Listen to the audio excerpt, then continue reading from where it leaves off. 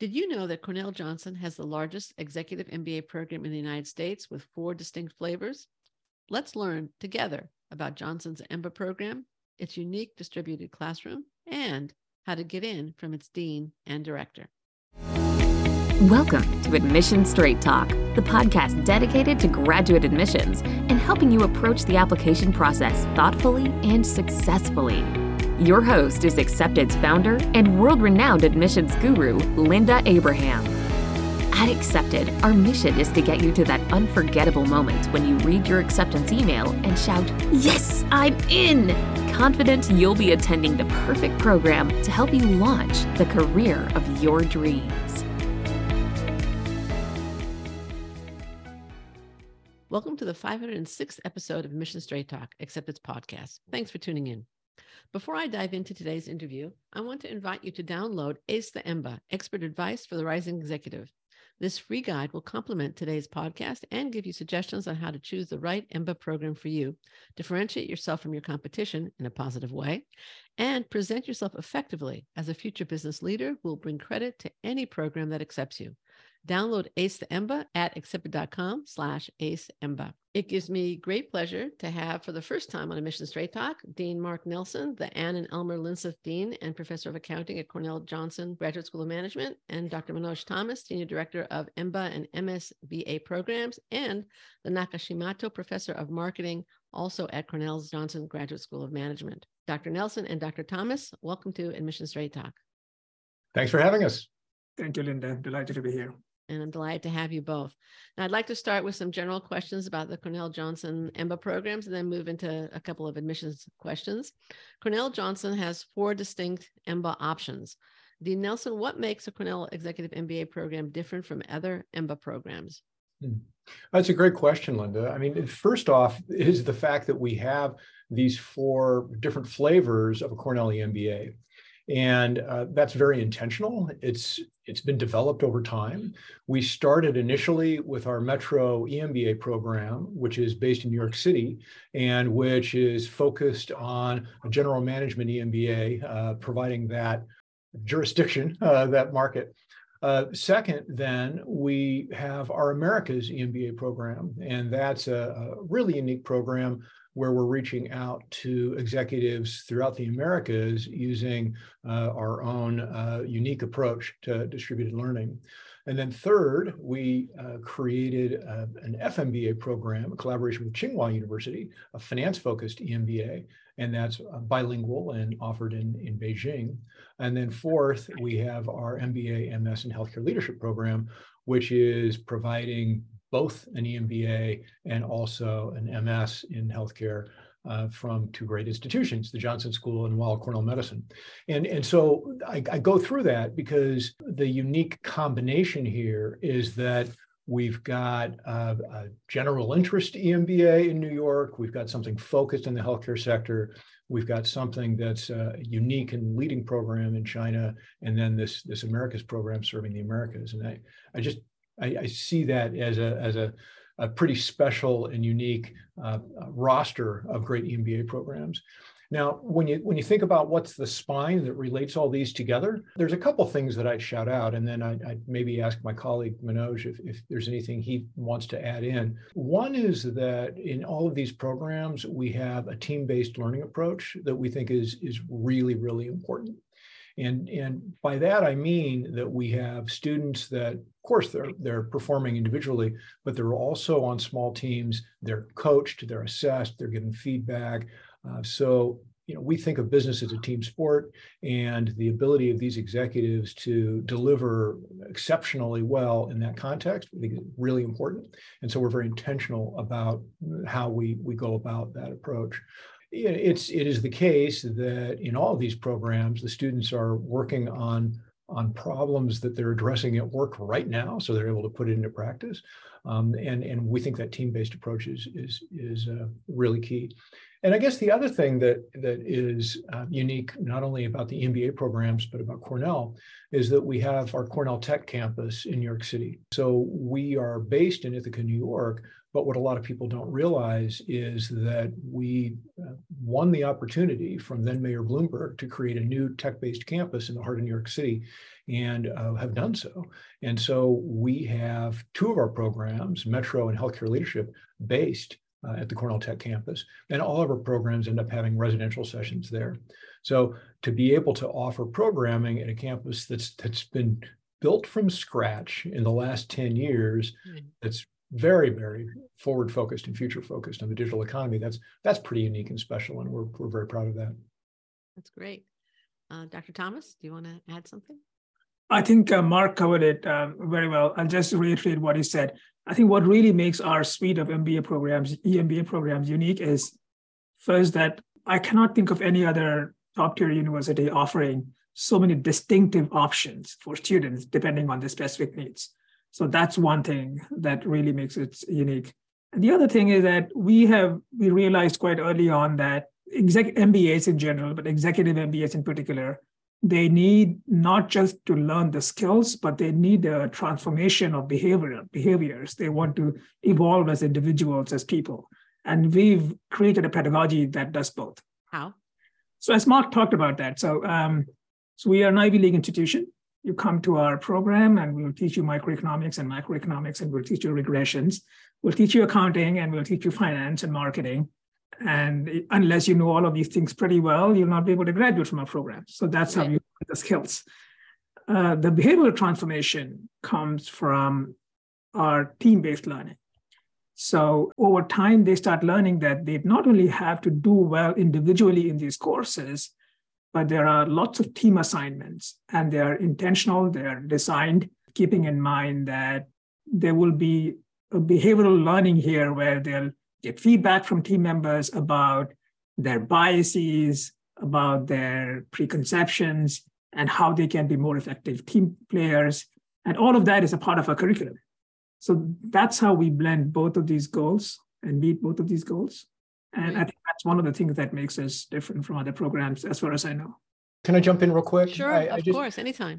I just wanted to add that you know, the process by which this happens is very carefully sort of thought out, right? So we have a leadership framework that we created at Cornell that we call it the 4 C's, where we've got competence and character and compassion and courage, and we talk about what each of those means and what those skills are.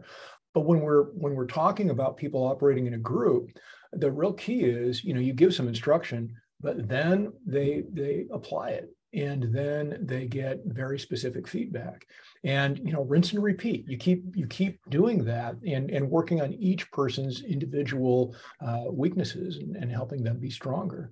This relates to diversity and inclusion. This relates to harnessing the power of the group and being able to identify the complementarities that make a group stronger.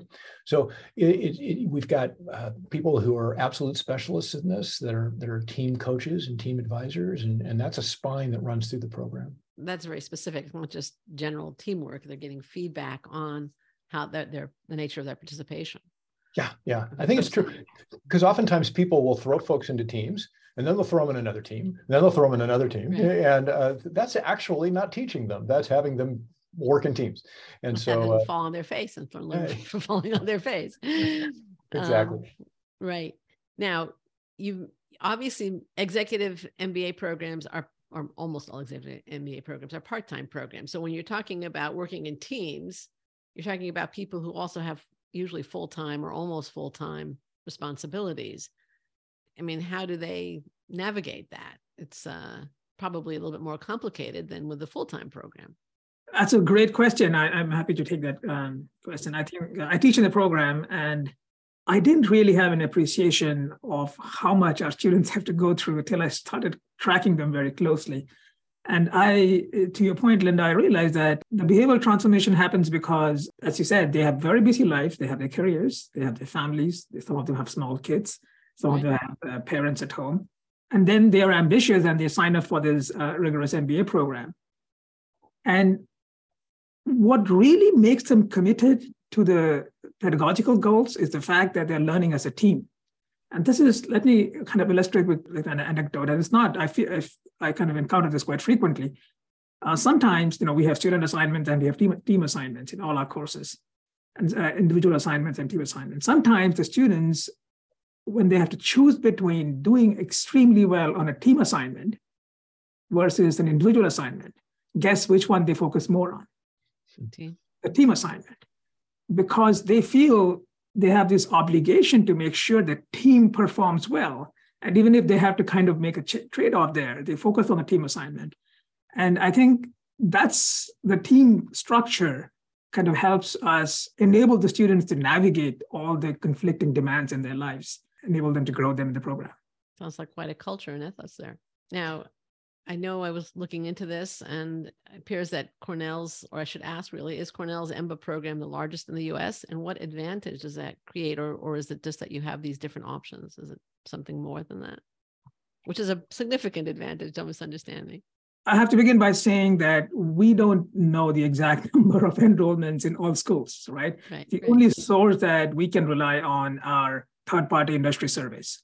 Right. So the most reliable source for us is MBAC, which is an independent body that surveys all EMBA programs. And they surveyed, the latest survey, they surveyed 125 schools.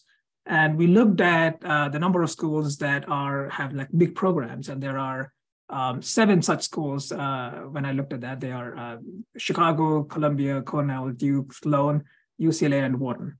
And then we looked at the number of students enrolled, and I was pleasantly surprised to see that we are at the top in terms of students, whether or not we include our students in Beijing. Even if we include even the students just in the US, we have the largest cohort of students incoming in any year, at least in the year 2021, to our EMBA programs. Now, your second question is, how does that help us, right? Right. I think the most concrete influence is that we learn from our mistakes and we share those learnings as we start new programs or other programs. So we don't have to, each program doesn't have to commit its own mistakes to improve. It can learn from the mistakes that other people are committing or other programs are committing. And that's, and we learn from our strengths and we learn from our observations. So going back to the team-based learning, we started our team-based learning with our Cornell Americas program, which uses this distributed classrooms, and I can talk about that later. But we had to create team-based learning because the classrooms are distributed.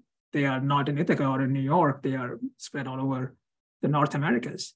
And once we learned that, and once we realized the power of that pedagogical approach, we said, well, we have to roll that out to our EMBA Metro and our EMBA MS Healthcare, and our program directors were very keen to embrace those because they saw the power of this pedagogical innovation. So that's I think the most important advantage is that we have this internal learning process. So as an organization, we are improving because we have all these programs. The second one is more obvious and more straightforward. We have a pretty large network, which means that Cornell EMBA alumni, whether they're in Chicago or in Toronto or in Peru, they'll have lots of other Cornell alumni that they can connect with. Great. Wonderful. Thank you. Dean Nelson, do you want to add to that? I really do. I think I agree wholeheartedly with what Manoj said. There's another thing that's maybe less apparent, but I think is really important. And that is, you'll look and there may be some schools where the EMBA program is sort of a one-off, and they have a focus on something else, but they also have an EMBA program.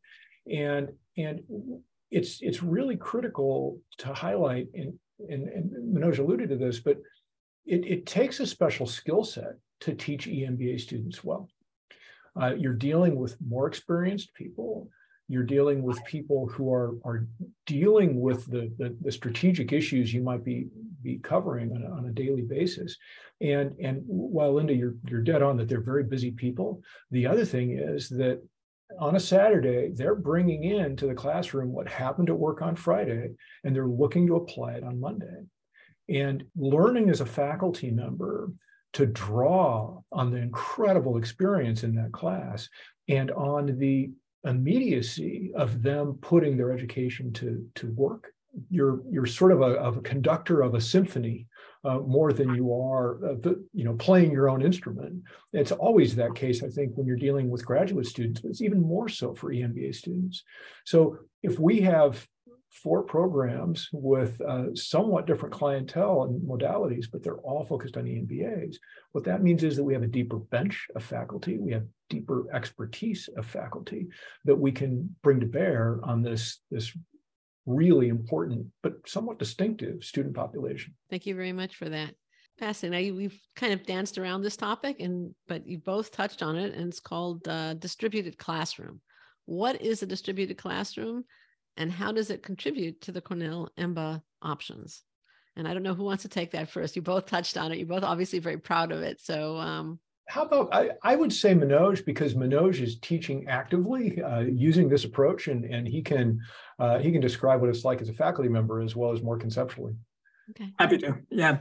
I think we are quite proud of this. And I have to admit that we started off this concept in 2005. We did not realize that this is going to become so big and powerful. We did not anticipate a pandemic 15 years down the line and everybody going hybrid and online. But we started off in 2005 in a partnership, our partnership with the Queen's University. And actually, they are the ones who were the pioneers who had this idea. And so we started our EMBA program in New York City, and we were looking to take this, what we believe is a pretty strong EMBA program, to the rest of the country. And so were Queens, and we thought that we should partner with them. And we created a program spanning all of Americas, North and South America, 20 locations. Mm-hmm.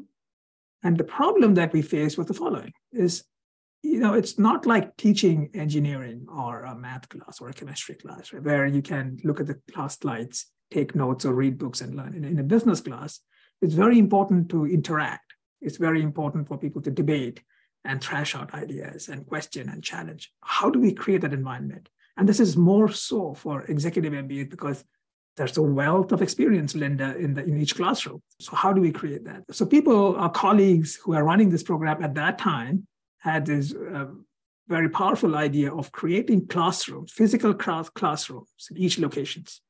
So we have 20 such small physical classrooms. Each can accommodate 10, 15 students. Students physically go into those classrooms every weekend. They spend 8 hours there, starting at 8 a.m. In respective time zones. And the faculty either go to a studio in Cornell or our partner institution. And we have a studio which is pretty much like a television studio. If you ever happen to be in Ithaca, I'd be happy to give you a tour of their studio. Okay.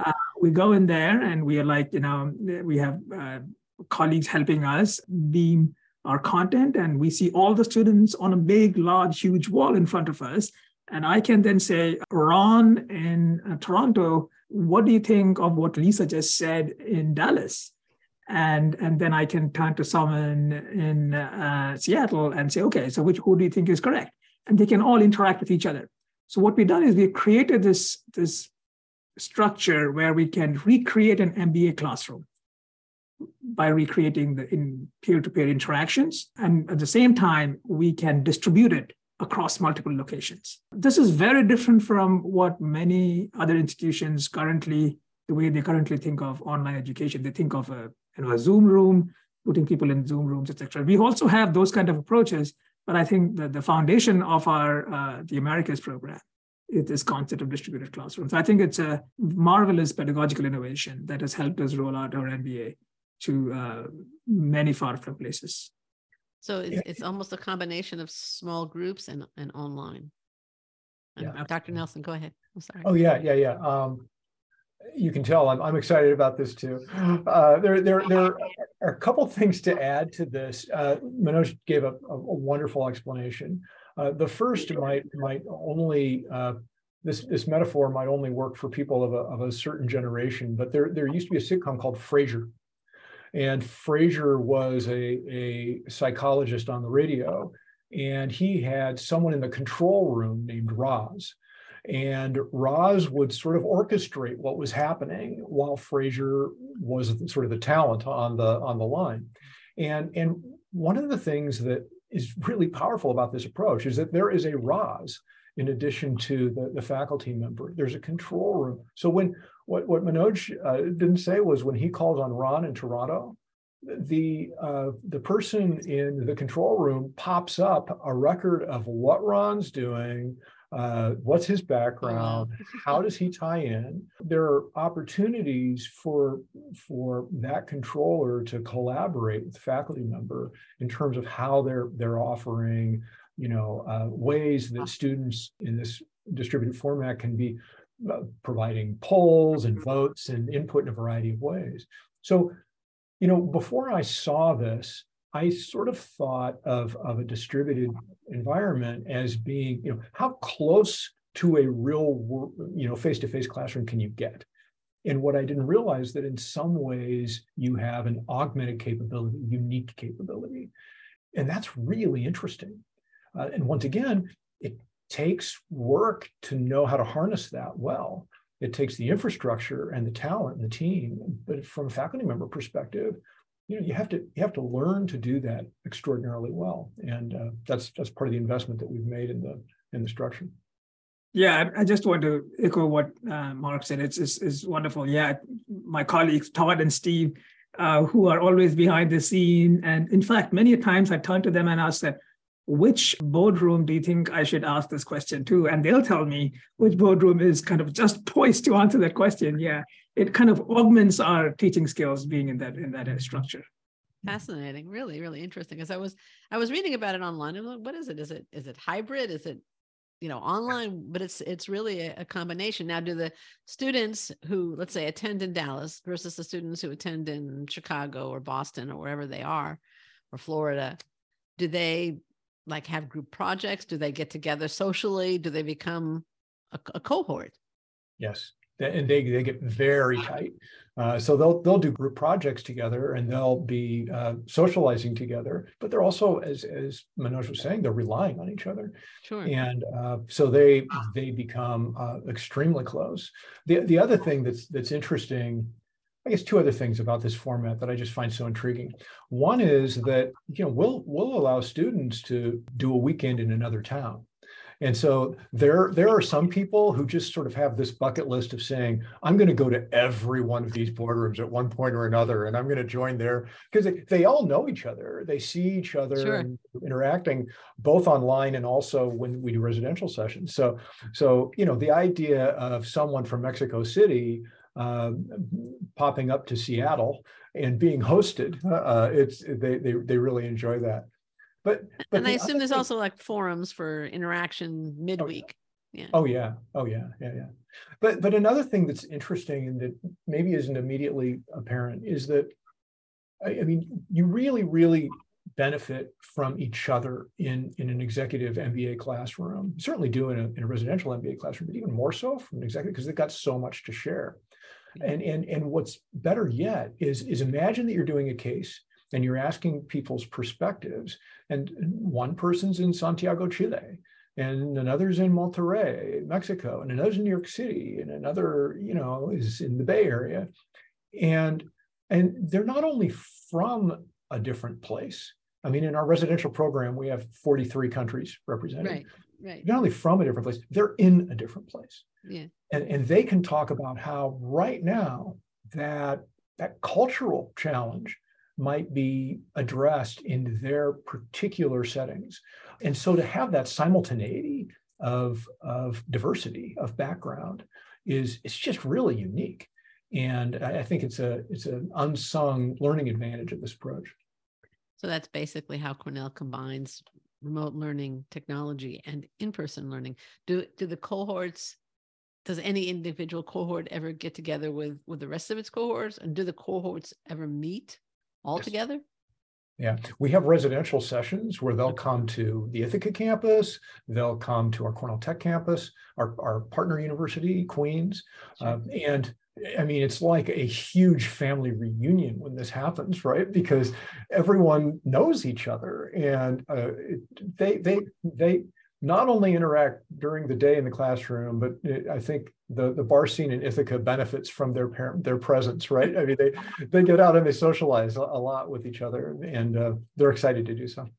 I'll just add to what Mark said. Sure. I talked to somebody who was in our first class, 2005, who graduated from the first class, and I asked them, what is it that you really take away, remember even now from the program that you attended in 2005? And he said, my classmates, my boardroom mates. And they said, we're still in touch, we still meet. So part of it is, as you, I think, quite astutely pointed out at the beginning, it's a very rigorous program because they have conflicting demands. And now they're put in a team, they are accountable for the team because many a time they are leading the team project and they kind of rotate in that roles. So, and they get to know each other very well, right? Extremely well. They get to know each other's family problems, how they can help each other and all of that. Now they're seeing other teams online. Right. And now they're curious to meet the team in Toronto or to meet the team in Calgary or meet the team in Boston.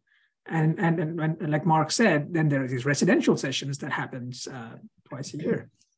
And they come to Ithaca or they go to a Cornell Tech campus and they're like, oh yeah, so finally we get to meet the people in Boston and we finally get to meet people in Monterey and they bond there. So I think it's a wonderful structure. What do most people not realize about Cornell's EMBA programs, or options, I should say, that you would like them to know? And are there any misconceptions or myths that you would like to dispel? I'll say a couple okay. and then invite Manoj to jump in. So first off, there are some things that I think they just automatically expect. You know, they know Cornell University and Ivy League school, and they anticipate that it's going to be high quality and rigorous, and it definitely is. I think the team approach that we were describing is something that people probably don't realize to the extent that they could. The amazing diversity of students in these classes, both in depending on the particular program, geographic location, functional orientation. In our healthcare leadership program, half of the program consists of clinicians, but the other half are people from the healthcare sector, really broadly defined. So they're healthcare implement manufacturers and consultants and pharmaceutical, biotech, you know. So that diversity of functional discipline and orientation, it takes them only a little while to realize just how much they have to draw upon and to learn from. So all of that, I think, is true. What people maybe don't know, I don't know if I'm dissuading or informing at this point, but sometimes people have the image of an institution of Cornell standing is full of a bunch of stuffy people who aren't approachable and aren't warm and aren't caring and aren't supportive. And it's very, very much the opposite. So the whole, you go back to the motto of Cornell, any person, any study, the idea of being welcoming and embracing and supportive. Everyone's ambitious, everyone's driven, but it's not cutthroat. It's exactly the opposite. And that then leads to the power of the Cornell network after they graduate. And it's sort of like the rings of an onion or whatever, where you start maybe with your team, and then your cohort in your class and your program, your year.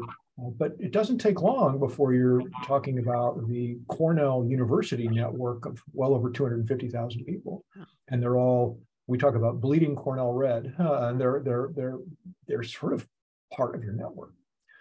There's this line about Cornell that we're elite but not elitist, and I think that's really important for people to understand. They're joining a family, and it's an accomplished family, but it's a very supportive and close family, and that makes the process fun and affirming and special.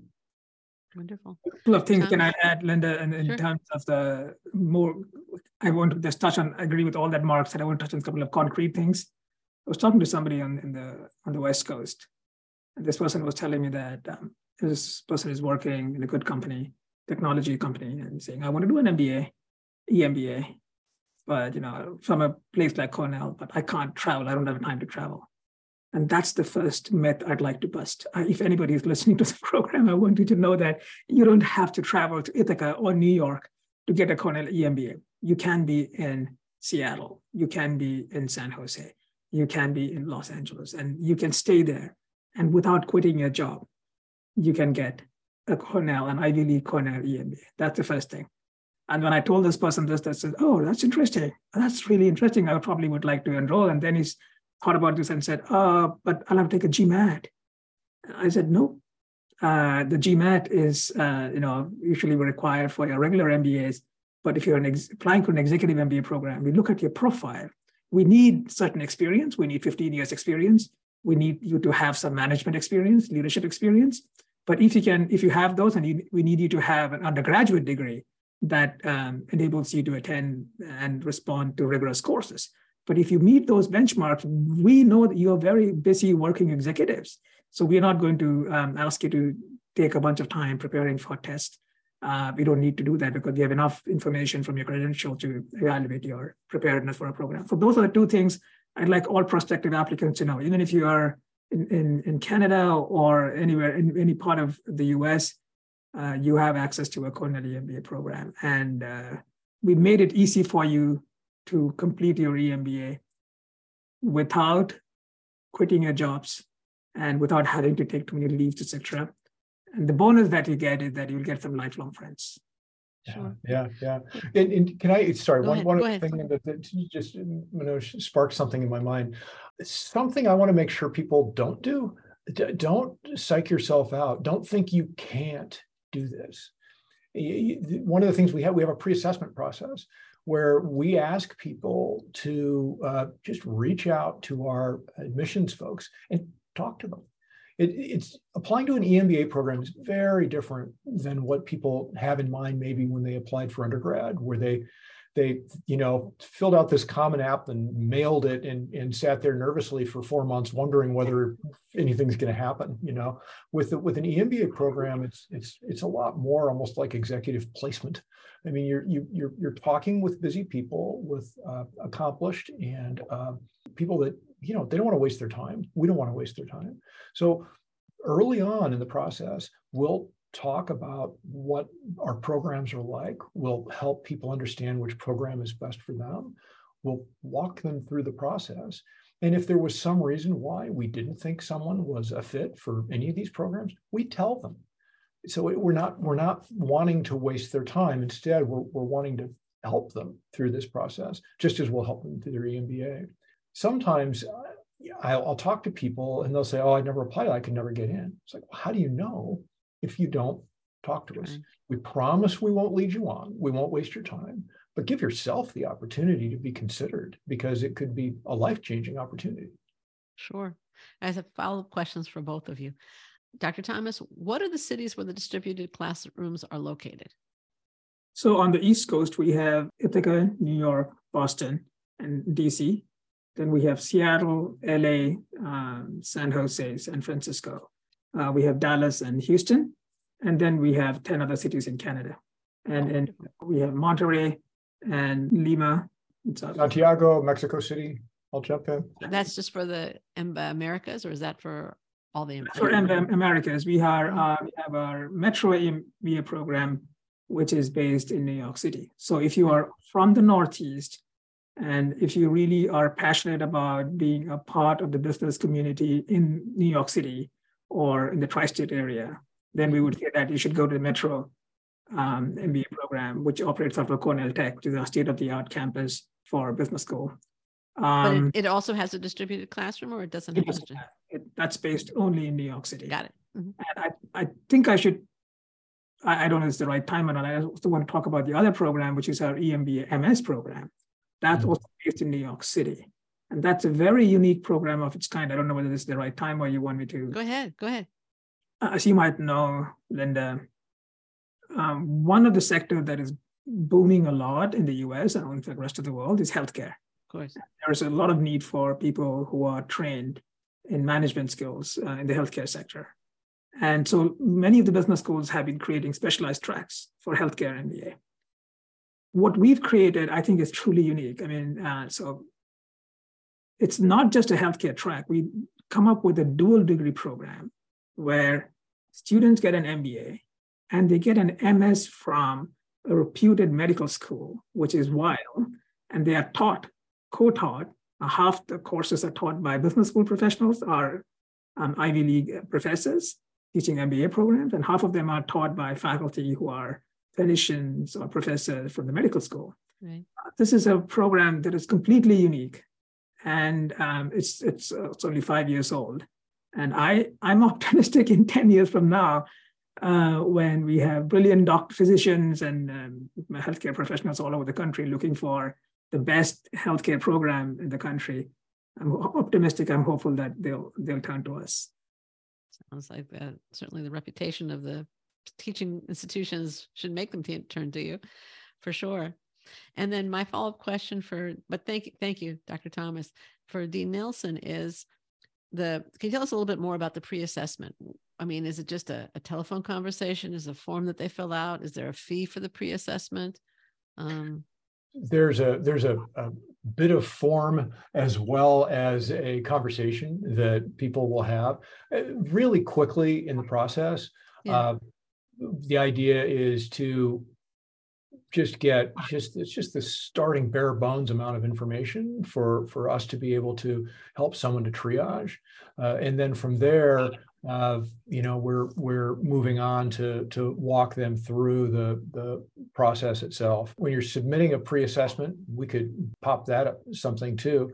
It's before you're entering the formal application process. It's before you have to have any kind of an application fee. It's just designed to get you started. And it's a very small amount of information before you're having a conversation with an admissions expert that's there to answer any question that you might have. Can I just add to that? Couple. It's as Mark said, is very, very short, and we have basically two goals in this. One is we want to tell them, like as Mark said earlier, if the students are not appropriate or suitable for an EMBA program, we want to tell you early on that, okay, this is probably not the best program for you, and we'll guide them to other programs or give them that feedback. That's the first step. So it's very easy. Just give them just fill in your name and give in your LinkedIn profile. And then you basically have a conversation. Someone tells you that, well, you are the right kind of person who should apply or you should not apply. Now, if you are the kind of person who should apply, then our admissions officers will work with them to help them complete the application process and guide them through the application process. So the pre-assessment serves those two kind of goals, which are, I think, very important. All right, great. Thank you. Now, you mentioned, Dr. Thomas, that Cornell, that the test, whether it's the GMAT, the GRE, or the EA, is strictly optional at Cornell Johnson. Number one, who should take the test, if anybody should? And do you have any preference among those tests? I'm not quite sure why. If you really want to see where you rank amongst all the other students, and if you have that need, I think you should take the test. I think typically people take the GMAT. I took the GMAT long time ago, and I suspect most business school students who are applying to do MBA program, they take the GMAT. I mean, if it's not used at all, then I don't say there's no point in it. There's absolutely no point in it. Sorry, I just jump in and say, they don't need to be submitting a test score. If they've done it and it's a wonderful score, then go ahead and submit it, because why not show something wonderful? But it's not a barrier. And I want to go back to something that Manoj was saying earlier, which is, when you're dealing with someone who's 35, 40 years old and they've already got a record of accomplishment, it's a little silly to try to judge them based on a standardized test score or based on their undergraduate grade point. It's what have you done for the last 10, 15 years? And that's the real track record.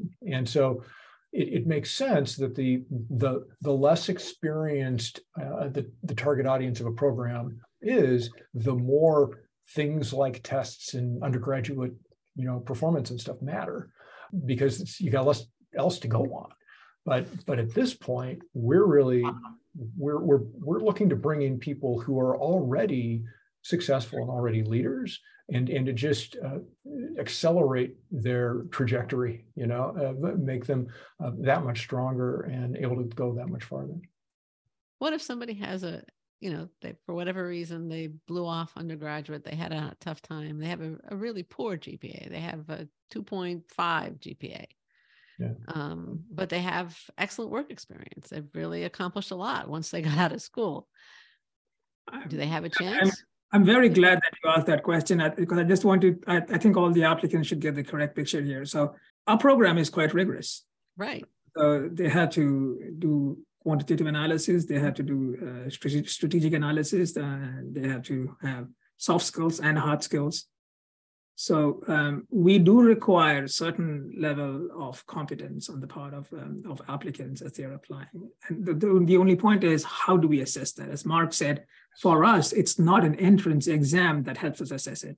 It's the performance, past academic performance, and their track record in the industry. And when I talk to my colleagues in admissions, what do you look for? And they've said, many times they've said, no, this person looks really good on paper. And in fact, this person also has very good academic track record. But I don't think this person will be able to contribute to the team in a team discussion. So I don't think this person is a good fit. So that's the approach that we take.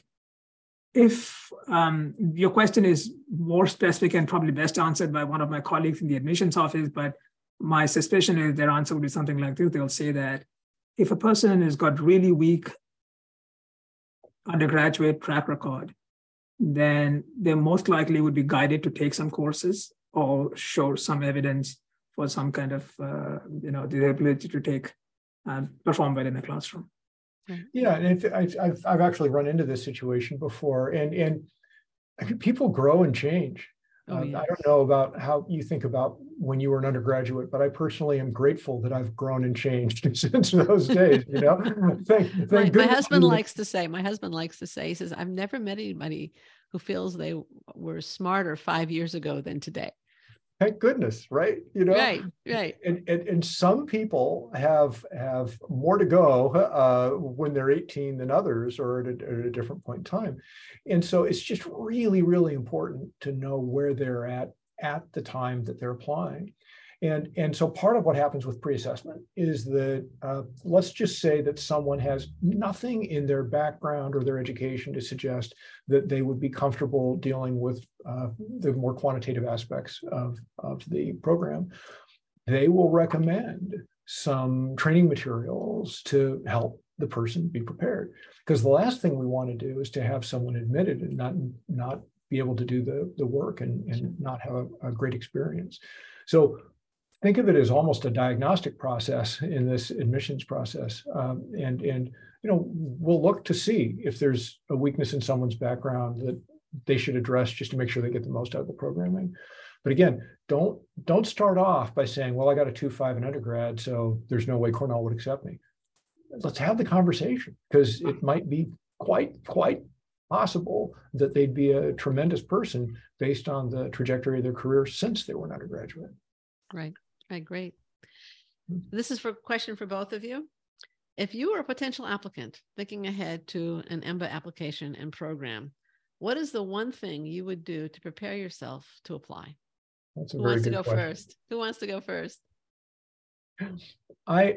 This is going to sound incredibly selfish because I am an accounting professor, okay? But one of the things, if someone has never, ever, and I'm looking really past the application process, if someone's never seen any kind of financial statements, financial information, anything of that nature, there are all of these different short courses or overviews or whatever. Just getting a little bit of the bare bones of accounting, I think, is useful, because then when you jump into an accounting class, you've got some of that language, some of that syntax. Right. But that's, again, I can't say that I'm not being self-serving in that, because I am an accounting professor and I love this stuff. The Dr. Thomas recommended a basic course in marketing, right? No, go ahead. So I just want to make sure, Linda, I would definitely recommend a basic course in marketing for everyone. But I just want to clarify, so did you say that after they get admitted or before they apply? Potential applicant. Yeah. A potential applicant. So if somebody is thinking of applying for an EMBA program, my recommendation would be get in touch with other EMBA students, understand the experience, understand whether this is for them, right? It's not for everybody. And the challenges. It's time consuming. People go through, once you enroll in an EMBA program, I've heard people say that we kept our social life aside for 2 years. Because all we do is work and study. And so you're giving up a lot for 2 years, and you have to kind of make sure that you are in it because it's going to be valuable for you. So that's going to be my advice. No, that's great. And I'd also add, if you're in a committed relationship, sit your partner down and say, okay, are we in this together? Because at graduation, I always make sure to thank the partners and to say congratulations to the both of you for getting your EMBA, because it was a team effort at home as well as in the classroom. Sure. By the way, I was laughing when you were suggesting taking an accounting class, because I was an undergrad. I have an MBA, but it was a full-time MBA, not an executive MBA. And I was a political science major. I took the minimum amount of math in college that I possibly could get away with. So when I was thinking of getting the MBA, and at the time you only needed 1 year of work experience, I took a math class, to prepare myself, and one accounting class. So, because I felt I needed to know something about the language of business before I committed to this. And were you glad you did that? Yes, I was. I was very glad. There you go. Proof positive. Absolutely. So I'm sorry, Dr. Thomas, I did not take marketing at that point. That's okay. You did your marketing in your MBA program then. I did. And I enjoyed it too. Let me ask you both, is there anything you would have liked me to ask you that I haven't asked? Oh boy. I'm asking tough questions. No, this has been a wonderful conversation and a wonderful, wide-ranging conversation. Thank you. I don't think so. I think if there's one thing I'd emphasize is something that Manoj said right towards the end. A really, really good way to understand what a program is about, once you've talked to people in admissions, is to say, who are some students or some alumni that I could speak with? And there you're talking to somebody who's been a customer. They've been part of the whole experience, and they will give their own perspective. And certainly we would be happy and proud for people to speak with any of our current students or any of our alumni, because we're looking for that alignment and that excitement about being part of our community, and we think they'll convey that very well. Right. Dr. Thomas, what do you want to ask? What would you have liked me to ask you? I think you've asked all the great questions, Linda. Thank you. The only thing you didn't ask, maybe, I should just shut up. I think you. No, go ahead. You had something in mind. I think it's going to be good. I know what he wishes you asked. I think he wishes you asked him about his most recent book. And I wish you would talk to me about my research and no. Okay. I think you covered all the points that I would have liked to cover. I think I just want to emphasize the behavioral transformation part of the EMBA program, along with the skilled learning, and the fact that there's an EMBA program which is specifically designed for people from different industries, different backgrounds. So I think you've covered all of that, and those are the things I would have liked to emphasize in this conversation. Wonderful. All right. Well, I want to thank both of you, Dean Nelson and Dr. Thomas. Thank you so much for joining me today. It's been delightful. Where can listeners and potential applicants learn more about Cornell Johnson's EMBA programs? Well, let me see. While Mark is looking up for the URL, I'll just say that I think you want to put in a plug for your book. Go ahead. I will do that, but in addition to that, I think our marketing team spend a lot of money on our digital assets and advertising. So if you do a Google search on Cornell EMBA, I think you will find lots of material on that. But I'm sure Mark is going to come up with something more concrete and specific. Well, if you johnson.cornell.edu/programs/EMBA. Sounds good. We're also going to link to it from exhibit.com/506, which is very easy to remember. Okay, so you'll find links to Cornell Johnson's EMBA programs at exhibit.com/506, and probably in Google too, thanks to all the advertising that Dr. Thomas does. And a final reminder, download your free copy of ACE the EMBA, Expert Advice for the Rising Executive from exhibit.com/ACE EMBA, ACEEMBA. Listener, thank you too for joining Dean Mark Nelson and Dr. Manoj Thomas and me for our 506th episode. If you find the show worthwhile, please tell your applicant friends about it. Make sure you don't miss any future shows, be they with deans, directors, professors, current students, test prep pros, or alumni doing great things.